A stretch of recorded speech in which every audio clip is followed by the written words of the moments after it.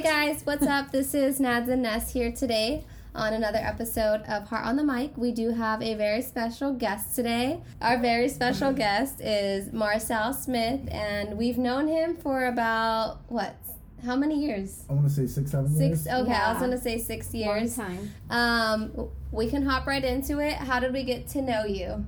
What brought you into our lives?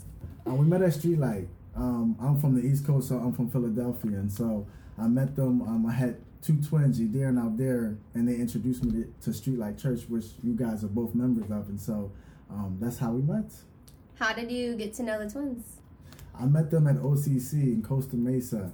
I flew out here from Philly, and I'll give you just a quick backtrack of just the experience. And so I'm from Philly, and so while people call it the city of brotherly love, people who live there, they call it Philadelphia because it's really violent. So there was one day, it was the first day of summer. I'll never forget it. And I was working on my cousin Dan's shop. And it's an auto shop. Shout out cousin Dan's Auto Shop. Shout out. You know, Shout out. And it was the first day of summer, and there were 16 shootings that in one day, and that's one neighborhood. Wow. 16 shootings, and 6 people had got shot and killed. One person on the block that I worked at. And then Philadelphia in certain parts is really toxic. They tell you either make it to the NBA or the NFL, or you selling coke on the side. Those are the only options. And so it's really toxic. It's the type of environment where if you look at somebody for 3 seconds too long, it's a fight.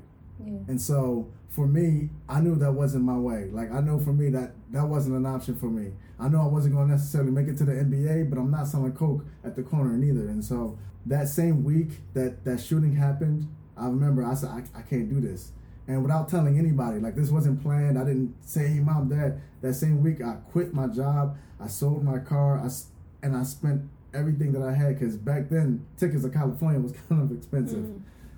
And I sold everything. Now, my plan, I was young, and so my plan was to just get financial aid, use that money, get an apartment, and figure something out. That was the plan. It wasn't the best plan, but it was my plan. And so I spent everything that I had. I had probably $50 to my name when I came out here, but thinking, as soon as I get out here, all I got to do is just verify my identity, and the card they gave me in the mail is going to have $3,000 on there. I'm set. And so I get there, straight from the airplane, come all the way to OCC, and I go straight to the financial aid office with suitcases in hand, and people looking at me funny because people got textbooks, and I got my whole luggage with me, and they're like, okay, this is, you know. And so to make a long story short, there was a miscommunication. A lady who got fired, her name was Susan. I'll never forget her name. Susan. She changed your life. She changed my life. She did.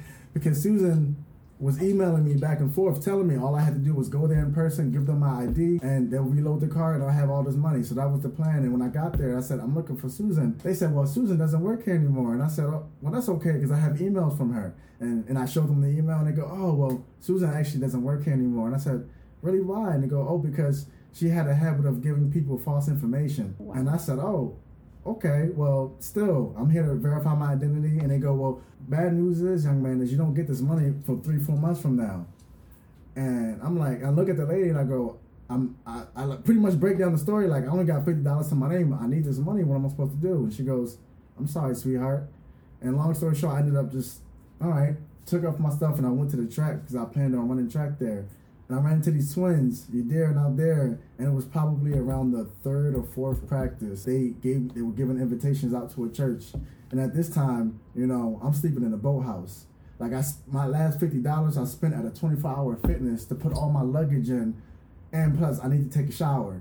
You know, for me, I'll do whatever, but I just can't be stinky. And so all my stuff is legit. I snuck them in one by one, and then so now I'm at like $2. And so I think it was the 3rd or 4th track practice. They invited me to their church Streetlight, and in my mind I'm thinking, well, I don't got anywhere else better to be, so let's go. And at this time, a lot of people don't know this, you know, I had a lot of arrogant pride back then, and I was actually running away from God at that point. I have family members that are pastors. I have most of my family are Christians, so I've heard about Jesus, but for me, like, how I grew up and just the people that I was around, like, that just at that time it wasn't for me. So I'm running from God. If anything, at that point, I actually hated God. I hated God because my plans wasn't working out, and I was blaming God for it, silly enough. So that is how I met the twins, and that's how I found Street Light.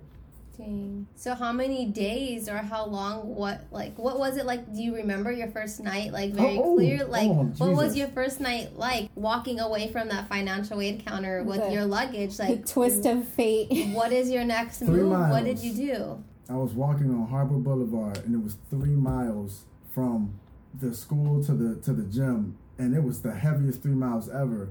And not even it just being heavy, not knowing where I'm going. Like, just not knowing. I'm in a new place. I don't know where anything is. I don't even know where my next meal is coming. And it's just a real feeling inside of your gut. It's just like, yo, like, honestly, I can't even describe it. And so those were like, in my whole entire life, those were the longest 3 miles ever. Before I found that 24-hour fitness, I tossed it in there. And then I found a boathouse that was on Fairview. That's how surreal it is. I don't forget details like this. I don't forget. And I saw the boathouse, and they would close at 10 p.m. every night. So at around like 10 p.m., 10:30, I would hop over, and I would get into, because it was the only place that was just out, because I'm not going to sleep like on the floor or just on the side. Like, I'm not doing that. And so I hop the gate every night, and I would go into the boathouse, and every night at 2:30, I noticed, because it was like almost like an alarm clock, I would wake up because it was so cold I couldn't go back to sleep. Okay. I had to wake up, jump over, and then walk over to the 24-hour just to stay warm. And it was like that for about, I want to say, a month, maybe 2. Wow. A month or 2? Marcel, that is wow, wild. I thought you were going to say like a week or 2. So you knew the twins like from that point, and you weren't telling anybody that I'm living in the boathouse. My dad had called me 2 weeks in, and up until that point, I told him everything was good. Like, I ain't tell him nothing. But at 2 weeks, I kind of broke, and I just told him. And he's like, son, like, we're getting your ticket home now. And I remember telling him, like, Dad, I know you don't got the money. I don't got the money. Even if you did, I would rather die out here at least trying for something new than going back to something I know I'm going to die slowly. And so, and I had a certain type of pride where I'm just not going to let nobody help me. So it really was the Holy Spirit that had to come in for me to even have trust. And also the twins being God-fearing men, for me to be able to trust them. But yeah, I didn't tell them for like a month or 2 in before, you know. And how I told them, one day, I think it was after the third time service that we had, where they would always drop me off at this corner, but there was no houses around. It was just the 24-hour fitness is over by the Triangle Square. And okay, gotcha. Yeah. And so there's not really houses, and they would drop me off in the corner. And after the third time, they noticed, like, yo, like, where does he go? And one day, I remember it was out there, I looked back in the seat from dropping me off, and he goes, hey, Marcel, where do you live? And he said it in a way where you could tell, like, he doesn't think I live here. But at this point, I had been to Street Light. I've been there multiple times, and enough to see them and just see the love that they had. You know, for me, a stranger that they didn't even know. And something just told me I can trust them. Like, I felt it. Not to say, honestly, guys, like, I told them the situation. Like, I'm living in this boathouse down the street. What? Are you serious? They both freaked out. They looked at me and they said, where's your stuff? And I said, it's in the gym. And they said, what? Go get it right now. And I said, are you serious? Go get it. Now, at this point, I'm from Philly, right? So I'm used to people not really showing love like that. I'm used to people, well, you got to give me something for me to give you something. So I'm already kind of like, what's going on? And I'll never forget the front desk face at the 24-hour fitness, because I go in there, I grabbed all my luggage. I snuck them in one by one, but I took them all out together. And I remember the lady, she looked at me like, she did a double take. She said, what is that? Because I had all my bags with me, and I didn't even look at it. I just booked it. And I put my stuff in the car, and we drove to their house, and it was late. It had to have been at least, it was probably around 12 o'clock. And I remember I said, what's going on? And they was like, come on in. I was like, you don't got to ask your people? Like, you know what I'm saying? You don't got to ask your parents? No, come on in. And I remember at that time, they were already sharing a bed with them and their older brother. And I remember I was just like, there's no way. I was like, and for me, like, I'm shocked. I'm speechless, because I've never experienced somebody showing love to me like this. Somebody that I don't know. And I remember going, oh, snap. And me, when I dropped my suitcase there for about 2 months, I want to say 2 months, I ended up living there. And they never asked me for a dime. And every single day, I remember I always had 3 meals, and we would always do some type of fellowship, either at church or at a park, but it was just always around the people of God. And to this day, I don't remember a more peaceful time in my life than those 2 months I was with the twins in the house. Mm-hmm. Every single day, we're just seeing a new experience of God-fearing men and how they operated, which was completely different from how I did. And just saying, wow, like, this is crazy. Just having peace and no stress. It was just a real feeling that I'll never forget to this day. And that's when God started to really work on my heart. For me to, at this point, prior to that, I was mad and hateful and hated God for my plans not working out in life, to now experiencing God's love through his people. And from that day on, like, those are my brothers. Like, I consider them just as close to me as my blood brother Malik. Like, they're my brothers. Like, I take a bullet for them in a heartbeat. They need me for anything, I'm dropping, I'm going. So that's my experience on how I found Street Light in my first experience here in California. Dang. That's such an awesome story. I think we can vouch for the twins. I mean, we'll hear stories about them all throughout our episodes, I'm sure, but shout out twins, because they are two amazing human beings with huge hearts, and we just love them. So that's awesome. And man, so going from there, you're building your relationship with Christ, you're seeing, these guys just live out their life. Where do you see those things take effect in your life? And like, if there was like a shift or like an important moment that you realize, like, okay, like, God, this was you all along, or where do you see that shift in your life? Like, or where do you even see your plan shifting from the original plan A you had in your mind to come to Cali, and what kind of life you were living versus those 2 months playing out and like, okay, God, like. The shift was honestly in those 2 months that I was living with them. And I say that because even though I've known about Christ on the East Coast, the culture of Christ and Jesus, I can't speak for everybody, but just what I was exposed to, it was really hypocritical, and there was a lot of people living in sin. Like, there's a lot of people, God is good, come to church on Sundays, and on Monday they going back to being heathens, and just doing whatever they doing they dirt. And so for me, I'm used to seeing that. So in my mind, I'm already thinking like, it's not, like it's, but living in there and like living with them and seeing them, not just at church, but how they operate at home when there's nobody around, how they operate with just other people, just seeing what a God-fearing, what is that supposed to look like? For me, I've never experienced that in my life. So for me, when I like in Acts, when Saul gets that encounter with Jesus on the road to Damascus, and before he goes out and he starts to minister and does all these great things, right after he has that experience with Jesus, he didn't just go off. It said he stayed with other people of the church for a little while. I think Justin actually told me he stayed with them for a long period of time before he went out. And I really believe it was to see how other God-fearing men were to operate, how they were, and to know the authenticity of it. And so I can appreciate hearing that about Saul, who transformed to Paul, because I felt like I had a similar experience. And for me, and I'll never forget the Holy Spirit. The first night that I came to Street Light, there was a speaker, there was a guest speaker. He just came out of prison, and he was preaching, and I remember, and this is me fresh from Philly, so I'm a tough guy, like I'm a rock, like it's nothing, and I remember he's talking about his experience, and honestly, like I can just identify with him, like I can identify word for word what he's talking about, and I feel this chill, and out of nowhere I feel this tear trying to formulate in my left eye. And I'm like, what is this? What is this sensation? Like, what's going on here? And then out of nowhere, like, a drop falls, and then another, and then next thing you know, I'm thankful that it's dark because I'm tearing up, and this is like I can't even describe it. And I really did feel the Holy Spirit that night, and I felt like, yo, this is different. I don't know what this is, but I need to find out. And that was the first experience that I had at Street Light, and then the 2 months of being with the twins, just experiencing what that looks like.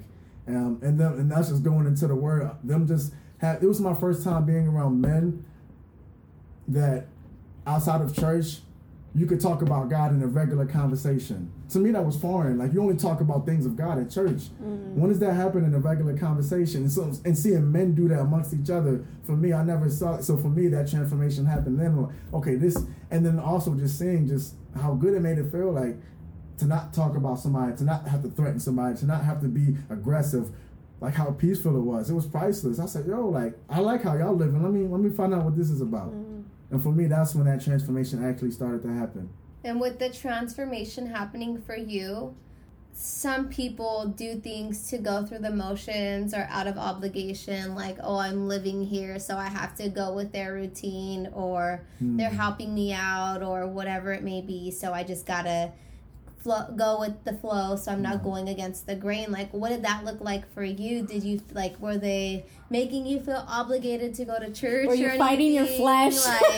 Like I got to go again, really? Like, what is like that? Because growing up, my mom and dad have always opened their doors for people to come in and live with us. So I've seen those attitudes where it's like, well, you know, I'm living here with Pastor Santos, so of course I got to go to service, versus like, wow, I appreciate the fellowship and the wisdom and being fed and stuff like that. I've seen both attitudes. Like, what did it look like for you? Can you believe they do Bible study every 10 times a day? I have to read the Proverbs of the day. Like, I've seen it all. Like, what does it look like for you in that time? Were you just in awe by the way of that? Like or they hungry worship for it? in the car 24/7. What is the fish?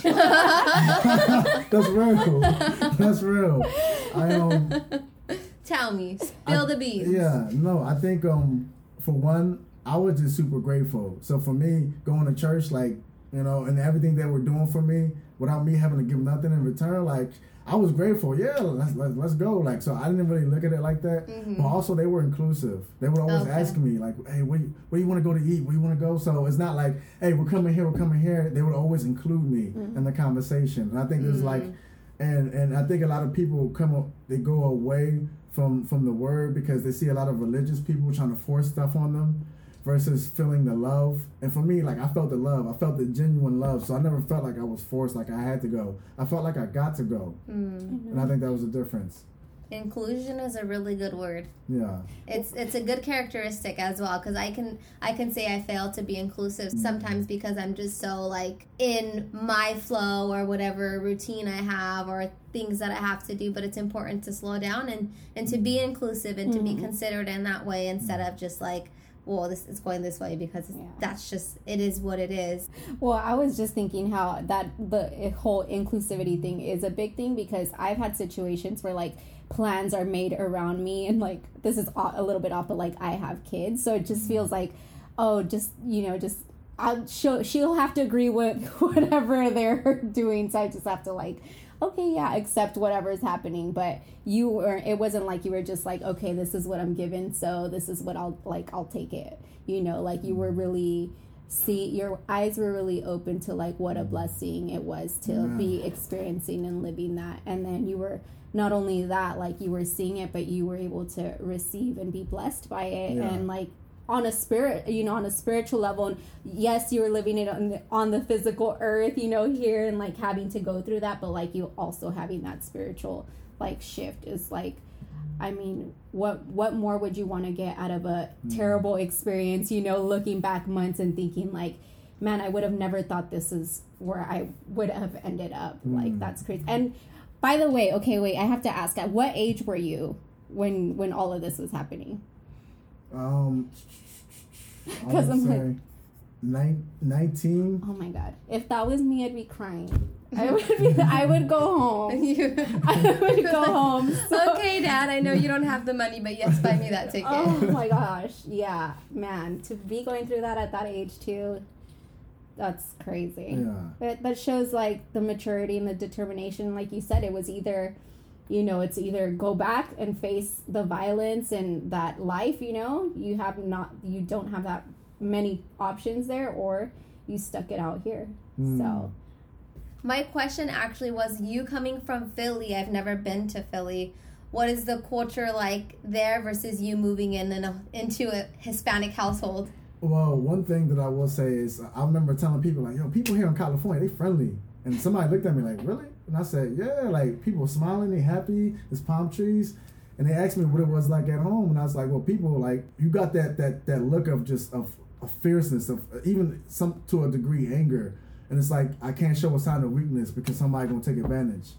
And it's like that like everywhere. Like where I'm from, everybody wears black. Like when my job told me, hey, you can only wear black, that's all I got, because everybody always, you would stand out if you didn't. So for me it was, and granted, not all of Philadelphia is like that, but you know, when I came out here, I was living in North Philly. So North Philly, it was like that. You would have like drug dealers on every Chinese corner store that was every other block. So every other block there'll be a Chinese store, and every day at like 7 p.m. you'd see a couple people outside, and you know what they was doing, and they wouldn't care who you are. You could be a priest, and hey bro, like I got some nickels and dimes for you. I got what you need. And like, so for me, like I grew up in that type of environment where it was just like, I remember I brought my friend Ryan. I met him out here. He came to Philly one time to visit me when I went back, and I remember our first, like within the first hour, we're in a corner store, and somebody was looking at one of my friends a little sideways. And the guy got up out the chair, was like, yo, what's up with you? He like went in his pocket like he's about to pull out a knife, and it was like the 5 of us, including Ryan. And Ryan in the back thinking like, oh my gosh, this is cool. This is what Philly's about. And I'm like, and he, you know, he grew up, you know, at a certain part in California, so he lives for the thrills. But like that's real life. So him seeing like, oh snap, like they really about it. Like yeah, they really. And if he was here by himself, it wouldn't turn out this way. So you wouldn't be as happy. So I share that story just to share like. Just talked. And when I came out here too, I would walk in certain parts of like Santa Ana, like, and apparently it was like the gang parts of Santa Ana. I didn't know because I don't know this place. But when I told the twins different places streets that I would walk, they said, nobody tried to mess with you, and I said, no, I just, you know what I'm saying. Nobody tried to, and I don't say that to say like I was like super tough guy, but I guess I just carried myself in such a way. And not even glorifying that, but it's just a persona that people in Philadelphia have of that's why having that thick skin. So that's just kind of why and it's cold too, you know, like it gets so cold that sometimes if you don't have gloves in the wintertime, if you bring your hands outside of your pockets for longer than 30 seconds, it starts to sting. Oh, it hurts. And like, so between the tough skin internally and externally, like it's just So you're like a real life Fresh Prince. That's what I was just County. Because he was like, when you were saying like, oh, I'm from Philadelphia and like this is how it is there, I was like, West Philadelphia, born and raised. In the playground. Dude, is that why you came here? Did Will Smith make you do it? He's not sponsored. Right? Here we are drinking Just Water by Jaden Smith, and we have the real life Fresh Prince of Orange County. My last name just happened to be Smith, but there's outside coincidence. Okay. So Orange County. I have suspicion. Then. Yeah. You weren't sent to Bel Air, but Costa Mesa instead. OC. Wow. I love it. I know. That was going to be my next question. I was like, did Will Smith inspire you? So that difference then, what do you think about that? Like here, I mean, you're telling me in Philly you can't walk around and do this, you can't do that. Like, how does that feel being able, or like what have you faced here? Like we know maybe we're here in the good side and all that, but obviously with the good there's always bad. So like coming from Philly, you have that experience, you have that tough skin. Have you had to resort to like having to use that tough skin here in OC in like situations? Or Not once. That's so good. And it's a blessing, and I said that because I've been in, and it's not to glorify fights, but I've been in over 100 personal fights in Philly, and not once since I've been out here. And so it's a completely different experience, even from the police. Like, and at least in my experience, the police out here are cool. Yeah. But back in Philly, they something else. You do have experience with, like, police brutality or, like, at least harassment. But that was out there. Like, have you experienced that here? It's more of a micro out here. I still experience it to some degree. To what degree out there versus out here? So my last encounter with the police out there before I came out here, it was during the wintertime. So it was around the time when, you know, it's that cold, when it stings. And I remember I was outside of my friend's house. And me and her were just talking. I was parked, you know, on the curb legally, and I remember there was a police car, and they pulled up and they saw us, and so they just pulled up behind us, turned the lights on. And granted, it was light, but you know, at this point, we weren't really we weren't doing nothing illegal. And they pulled up, flashlights, the whole nine, and I said, "How can I help you?" And he goes, "Yeah, you know, I noticed that you're over here, just looking a little suspect." And I go, "All right, you know," and he goes, "Well, it smells like some weed in here." And I know for a fact, I'm not saying I was a saint back then, but I knew for a fact that during that period I wasn't smoking any type of marijuana. And there was no weed in the car. So I'm looking at him, I'm saying, "Officer, there's no weed in here." with a smile on my face with confidence because I know there's nothing in the car. And he goes, well, I think there is, so you need to get out. And I said, all right. And so I get out, and he with real aggressiveness. So I get out the car, and I stand there, and then he makes my friend get out the car, and it's cold. And they close the door. I remember that after like a couple of them saying, can we go through the car and going through that whole nine? And I was just like, if you need to. And they ripped my car apart. Like, I'm talking about like almost ripped off the dashboard. There was some stuff that still wasn't fixed to this day in that car. And I remember standing there, and the guy was like, hey, you just want to hop in the car? I said, hop in the car? His police car. And I said, why would I want to go into your car? And he goes, I don't know, just for safety. And I said, safety? Am I under arrest, officer? No, but just for safety. I said, I'm good. He said, no, I insist. I said, no, I'm good. And like he put his hand on his hip like he's about to pull his gun. And I said, oh, it's not that serious. If you need me to get in the car, I'll get in the car. So I'm in the police car. Mind you, I'm not doing anything illegal while they're standing there. My friend's outside. She's shivering. And she's so pissed because she knows there's no reason from, like, I'll never forget the look on her face. She had rage. She was like, yo, like, no, they're not doing this right here, right in front of her house. And I'm like, yo, can y'all at least get her like a blanket? Like, it's freezing out here. She like, well, no, she can go in the car too if you want. And I just remember that was the last. I've had lots of encounters with police out there, but that was my last one prior to coming out to California.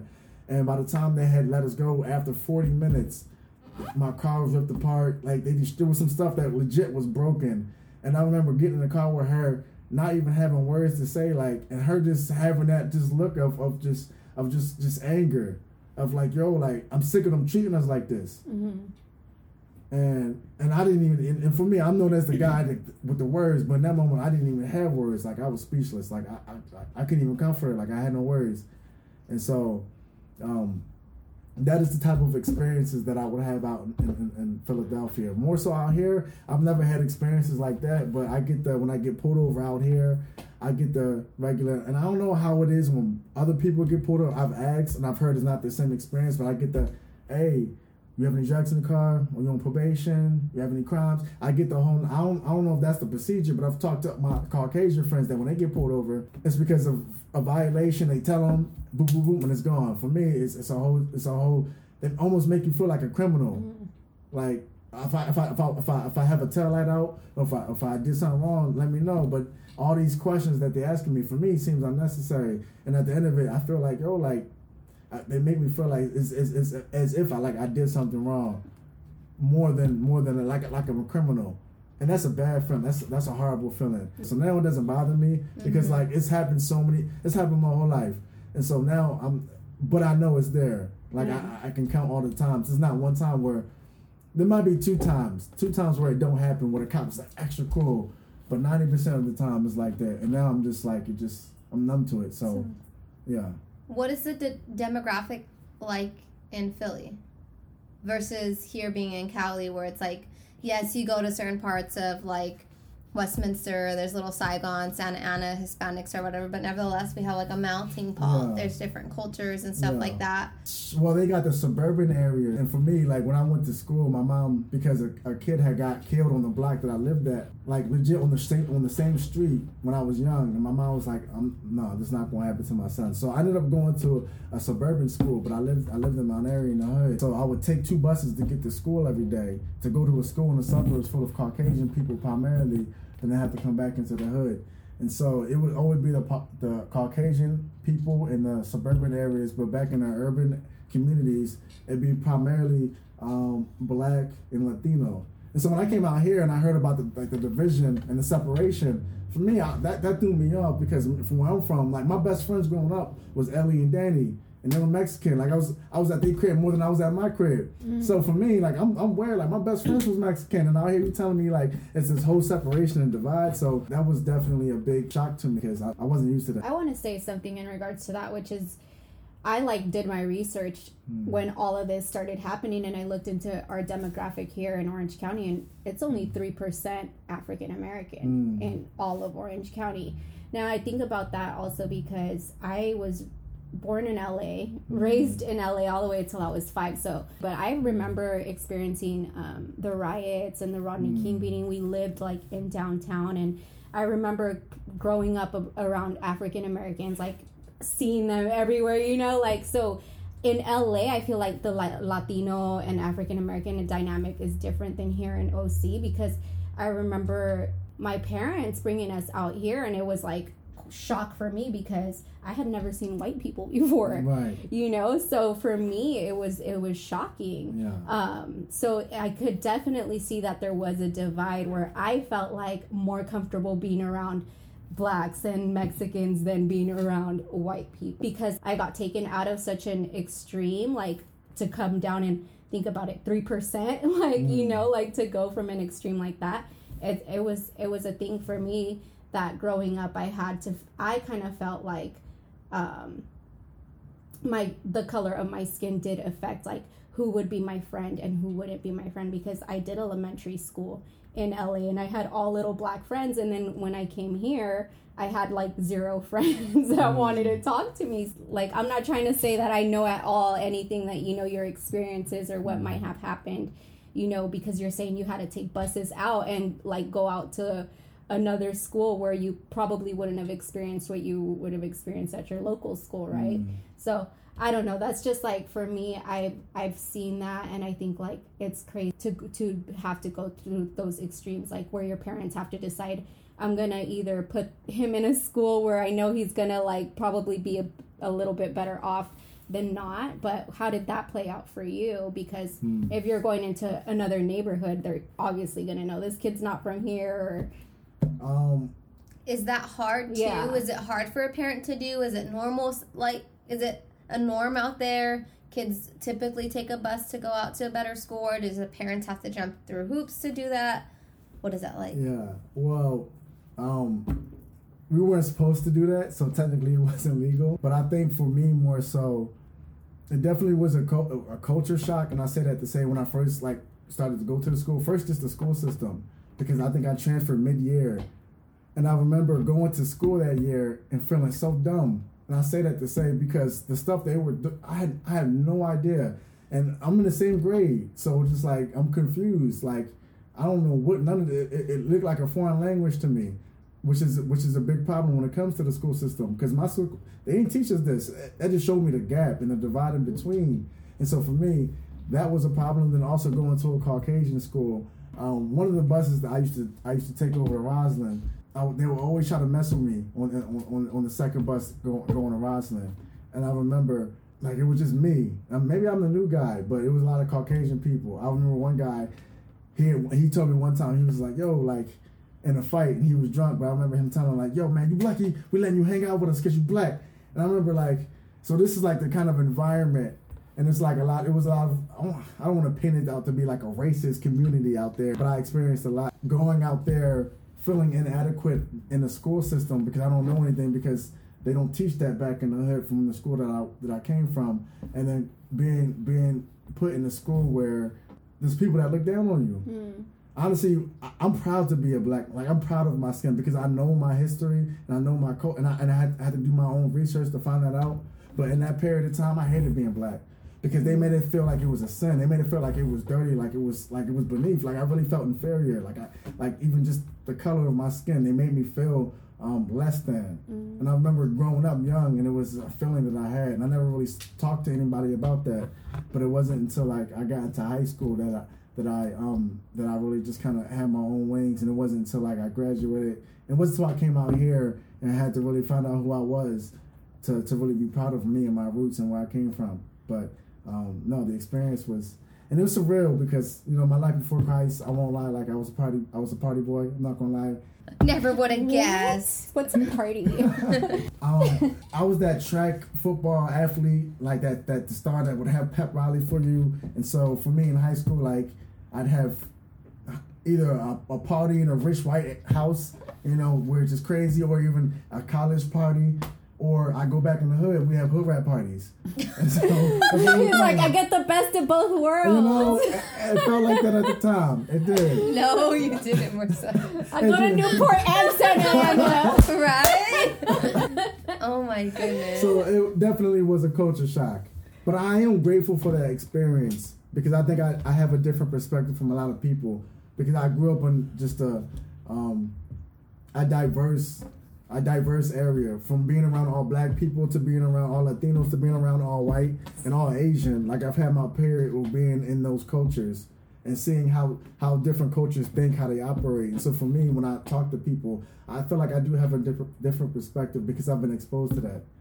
So I am thankful for that. Even though it was hard, I'm thankful for that. I do believe there is purpose in the pain. So, yeah. Was there a conversation, like, with your parents, like, okay, we're sending you to this school, it's predominantly Caucasian, like, did they tell you, like, you might be treated differently, like, or was that already a conversation that you had before? Or was it like, suck it up, this is better for you, you're going to that school no matter what? To be honest, no, and I think it's because, first, my parents weren't the best communicators, and then two, They went to a school in the hood, so they never really went to a school. They never went to a school in the suburbs, so they didn't really know how it was. They just assumed there's a whole bunch of other little kids there. This isn't like back when Ruby had to come into school. Like, this is different. And so they never really had to. I had to experience that on my own, which was, and I think for me that was the hardest. It's one thing to have somebody to explain that to you. It's another to see it and have to try to figure it out for yourself at the age where you don't even understand what's going on. Yeah.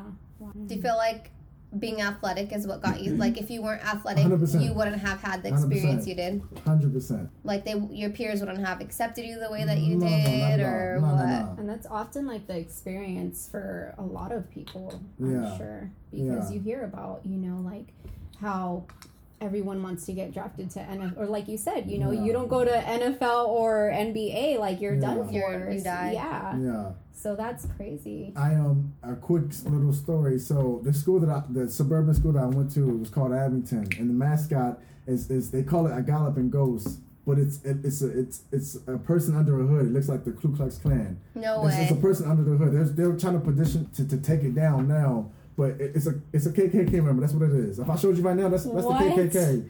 And so it's the school's name? Galloping Ghost? The Galloping Ghost. They literally gallop. It's a galloping ghost, and it's a horses. man with a white coat, with a white KKK thing on a horse. So the school's named after a KKK member? Ku Klux Klan, yes. And that was the school. And our neighboring school in the hood was in Cheltenham, and it was the Black Panthers. That was a mascot, and that was the name. It's crazy, right? What? And so one experience that I had was, I remember my junior year, we're at States, and at Cheltenham, and they were our main competition, the Black Panthers. And I remember their head coach had set their lead runner, and he said, "You can't run." And when we found out why, they found out because he was failing, and his coach was like, "I need you to do good. I want you to do good in life." And so you're sitting out your junior year so you can experience that. So your senior year, you're not playing around, and you get your grades right so you can go to college. My coach, as long as I had a 65 and I was eligible to run, that's all he cared about. And so when it came time for schools and colleges, granted, and I take full responsibility, but that's why I have a heart for the youth. Because if I would have had a mentor, and to me back then, I was like, and I was laughing like that guy. But I look at it now, it's like, yo, that's a real one. That's a coach. Why? Because that kid got a full scholarship to Penn State. Mm-hmm. And when senior year came around, for me, when it came to having I didn't have those options. Mm-hmm. Now, I had options, but I had to make those options happen. I didn't have those options. And so I'm sitting here looking at coach like, what happened? He says, well, you should have did better in school. And I was like, well, you didn't encourage that, So that coach wanted you to be his star athlete for the season. And wasn't focused on your future. Yeah. Exactly. And and then after that, like, I just never heard from him again.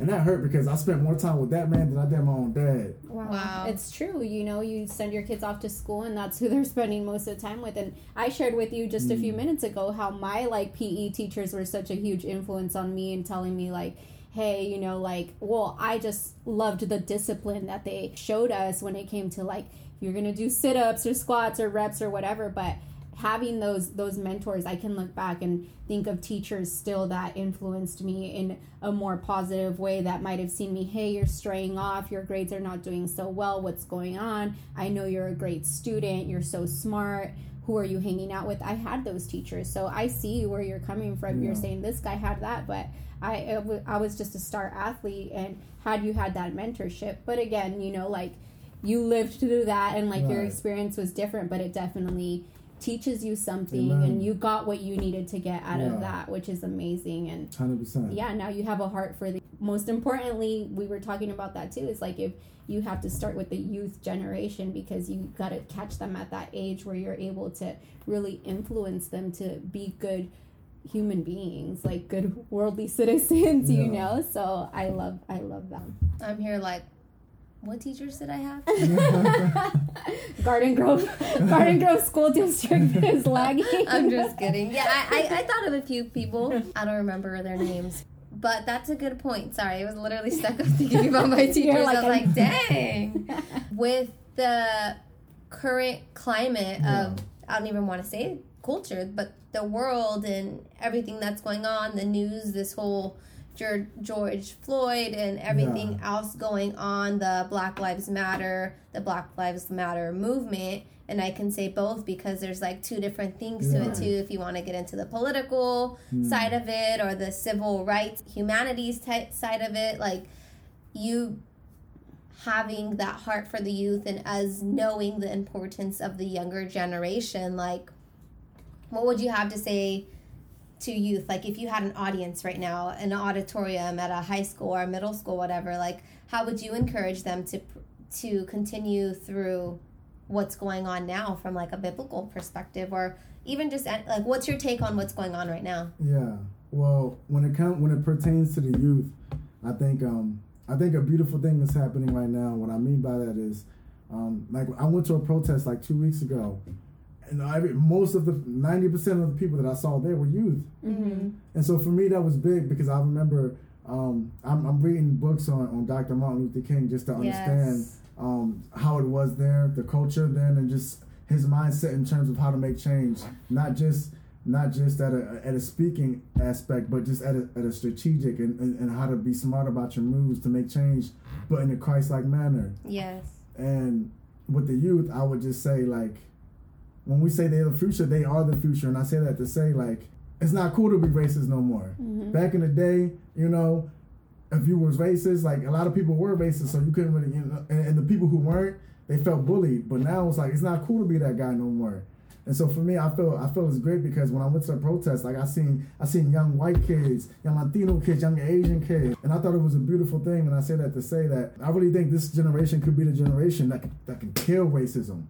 I really do think that to some degree it's always going to be there, but that racism that's just blatant, that's just out there. Like I really see the youth out here that's saying like, no, we're not standing for that. Like our ancestors might have did something, even our parents might have had that, but you know what? Because we have exposure to so much other things and we can see right from wrong, like we don't have to go down that same road. And so I think it's beautiful, and I think they are the ones to make the change. And so I think it's beautiful for me. Like I almost shed a tear being out there just seeing them. Like they were all like teenagers, and they were all like serious. And even though they don't understand the full capacity or the full grasp of what's going on, they can still understand, yo, this is not right. We got to fight for this. And just to see the fighting spirit and in youth, like I'm telling you now, like my grandma, she probably, I know how my grandma would speak on issues like this. My grandma, it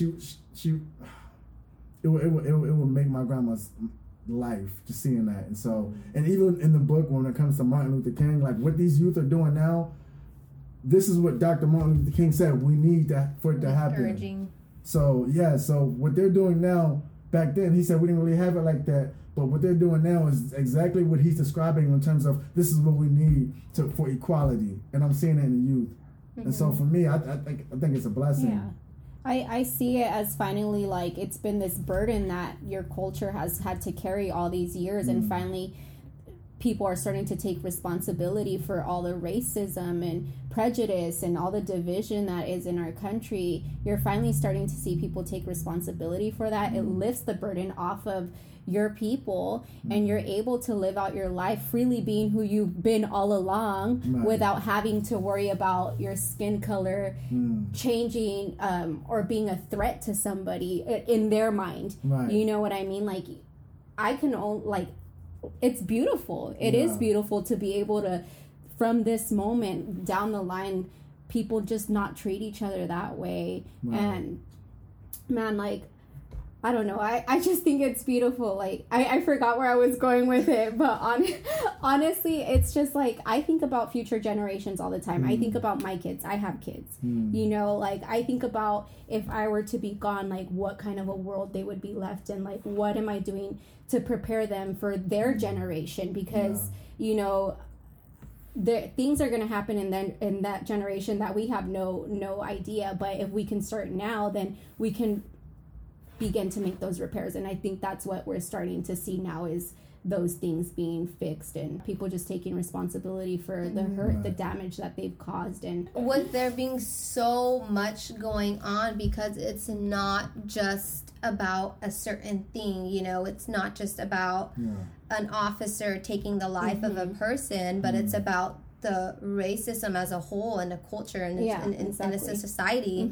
But it's such I feel like a hard time too, to where you have to really chew on it before you react, because then there's always that person on the other side, that different perspective and whatever it may be. And it's just like, at least for me, it's been like, well, I want to go to a protest because, you know, that's something that my dad has always shown me, is like, you speak up for what you believe in is wrong, and you speak up for what needs to be made right. And, you know, him always being an advocate for gang intervention and prevention. Like, I grew up doing marches and walks and peaceful protests and stuff like that. So to me, it was like, okay, that's something I want to do, but do I want to be perceived in this way or that way? And I'm like, it doesn't matter, because what I know and believe in my heart is that what's going on is not right, you know? And I recently went with a friend, and I was nervous to go, and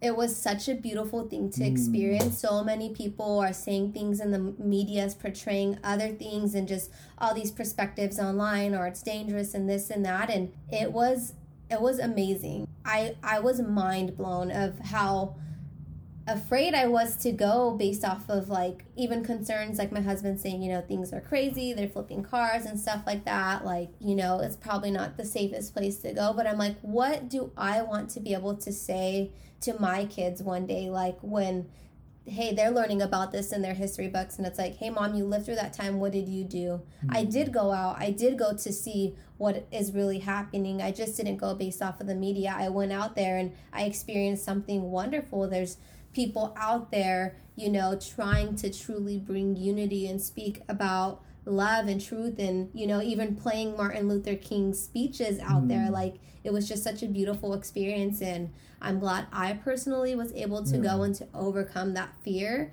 and honestly experience it. I was just so mind blown. But like, it's just, I feel like with all this going on, in my perspective on the part where there does need to be change, is the men and women in blue. You know, they're there to protect and serve, and it's sad that, you know, they're all being deemed by some people as the bad and da-da-da-da-da. But like, I feel like if from the top down, if they have a better code of ethics, instead of protecting their brotherhood above all else, that officers would be more open to stepping in when they see their fellow officer using excessive force with somebody, or somebody that's above them, their chief or whoever it may be, out of line, instead of them being like, oh, well, it's a brotherhood, there's a code, he's above me, I can't tell him anything. Because now there's 4 men being charged, when someone could have stepped forward and said, hey,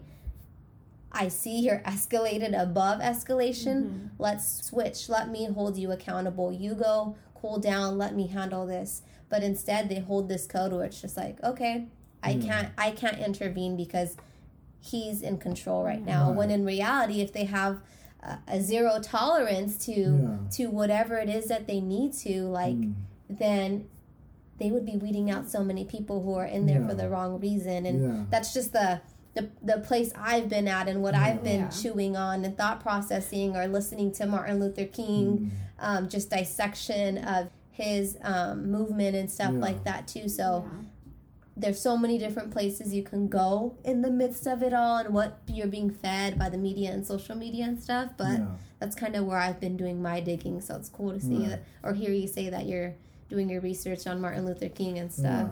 I don't know why I went there, but I mean, there definitely needs to be a lot of reformation in regards to police and how they do their policing. You know, I remember growing up in police, it was to protect and serve, you know, and now you're having to protect yourself from the ones who are supposed to serve you. So, well, for me, I've seen it, and not the degree of other people, but even my dad, he looks like a gangster, you know? That's what at least we get they racially say. profiled as well. Yeah. And I remember one time we were living in Tustin, and we lived in like a nice area, you know, $1 million homes and stuff like that, and then we stuck out like sore thumbs around there. Yeah. And his Impala broke down on the street, or something happened, and he thought the officers were coming to help him, but instead they were coming to harass him because they thought he stole the car or something. And he was just like, what's going on? Like, I live right here, my car broke down, like, I don't know what you're talking about. And him just telling me stories. He always wears rings, and he said another time he got handcuffed and the cop grabbed him so tight that his ring cracked, and just like constantly hearing about those situations that my dad has been in growing up, and him being open about that and educating us and telling us, you know, if this happens, do that. And with my husband and multiple occasions, like, that's where my frustration comes. And I'm like, I can't even imagine, or that's why I'm glad Nadia asked you those questions too, because about being in your shoes, and then a black man, you know, of the 3%, and yes, sir, but yet there's so many just, what's even the word? I don't want to say issues, but like misconceptions. Not even that, but unfavorably skewed things. Like, I started watching a documentary on Netflix called 13. Yeah, like all across the board, like for African Americans, like you guys get the short end of the stick. The numbers. It's like in not just police brutality. Yeah. It's like economically. It's like in the school system. It's in like jail. everywhere. Yeah, it's just terrible. crazy. So like, I can't even fathom just with what I've seen family and my dad and my husband personally experience being Hispanic, but to be a black man, like to what degree would it be worse for them? I don't know. That's where my thought process has been, but it's crazy. It's you know, something that came to mind as we're talking about these things, and I think that's why having these conversations are important. I remember the first time that I went to jail, and I think I was like, what? Yeah, you know, I think it was I think I was around the time before I came out here, so it was around 19. It wasn't for too long, but I remember it was for like shoplifting at Walmart. And at that point, not even Target. I'm just kidding. Anywho, carry on. I remember being in court, because it was just like, you know, just random DVDs that I would take and I would sell for money. And I remember being in court, and before I went up, there was this guy. It was his third offense, and it was like for like stabbing some Caucasian guy for stabbing somebody. And they get this guy probation, and then I go there for shoplifting at Walmart. My first, no, don't get me wrong, it wasn't the same, but it was the first time I got caught. But I'm in court, and the lady's looking at me. She goes, "Well, you know what? I think you need to learn a lesson. I need to make an example." I said, "Huh?" And she sent me. I remember that was my first, and I went to jail for 3 months. Wow. And I'm thinking in my mind, you just gave this Caucasian man's whole rap sheet. He just stabbed somebody. You giving him probation. I stole some DVDs. You sending me to jail? I remember, and so I remember that. So when it talks about the system, like, it's real. Bias is real, and even though you don't see it, it happens where you don't see it. And it's even the small things. We talk about race. When I came back out here the second time, because I came out here from Philly, then I went back, and then I came out again, and I was living in a house in Santa Ana, and there was this man. He was deaf. He was Latino, and I ended up staying. He moved out like maybe 7 months in, but when he came to me before he left. He said, "Marcel, I want to say thank you." And I said, "What do you mean?" He goes, "Well, when you first came in here, I told my family, you know, that you moved in, because it was a house and there was a couple roommates. And so I told my family that you were here and that you were black, and they all freaked out, like they thought like a terrorist that came in. They were scared, and honestly, like I was too, because I didn't know what to expect. But he was like, "Marcel, like you're the nicest guy I ever met in my life, the nicest guy I ever met in my life, and I just thank you for being you, man." And I said, I was shocked. His name was Anthony, and I said, "Thank you, Anthony. I appreciate that." Shook his hand, and but it's small conversations like that. Like in his mind, from the media portraying my people like animals, he's thinking like, "Oh man," and him having no experience in person with a not even a black man, but a God-fearing Christian black man. He thinking the worst and not knowing, but these conversations help. Another experience. My lady, she's Latino, and before we started dating, I actually knew her dad. Now, I wasn't friendly with her dad like that, but like he was one of the people that when I see him, like, hey, how you doing? We weren't on a first name basis like that, but it was just like, it was always good energy, good vibes. And then when we started dating, she was like, oh, you know the big strong guy with the Raiders hat? Yeah, that's my dad. And I go, oh, that's your dad? She goes, yeah, that's my dad, but don't worry, like, you know, you told me about the interactions, like, y'all cool, so it's all gonna be good. Long story short, when she told him, he disowned her. Hasn't spoken to her in over a year. She was just like, no, like I don't agree with the fact that you're dating this man. Don't know anything about me. We was cool back when we were strangers, and I'm sitting here encouraging you and giving you compliments, and we're smiling. But when I'm dating your daughter, now it's a problem when you know nothing about me. Now you haven't spoken to your daughter or your grandson in over a year because of your hatred of a man you don't even know. That's why conversations like this are important, because I don't expect people to know what they don't know. I remember our first trip we went to Mexico, and I remember on an airplane, like she was staring left and right all over the place, and I'm trying to figure out why she's staring. I like, Jenny, was you good? And she goes, like, there's people staring at us. Like, I don't like this. Like people giving me looks. And I was like, oh, you just noticed this now? Like, and she goes, what you mean? And I go, you know, it's racist people that don't like my people. They don't like me. You know that, right? And when I first met her, she was one of those I don't see color people. And I knew her heart. Like, she had a good heart behind it, but she was speaking out of ignorance. And I remember we sitting down and we're eating some food before the plane left, and I remember her just saying, like, yo, I'm not used to people looking at me like this. I'm not used to people judging even just off of who I'm with. I'm not used to this. This is weird. I remember having these conversations. And I remember the first time that she told me, like, I don't see color. And I had to sit her. At first, I had to, because I'm grateful for the perspective that I had.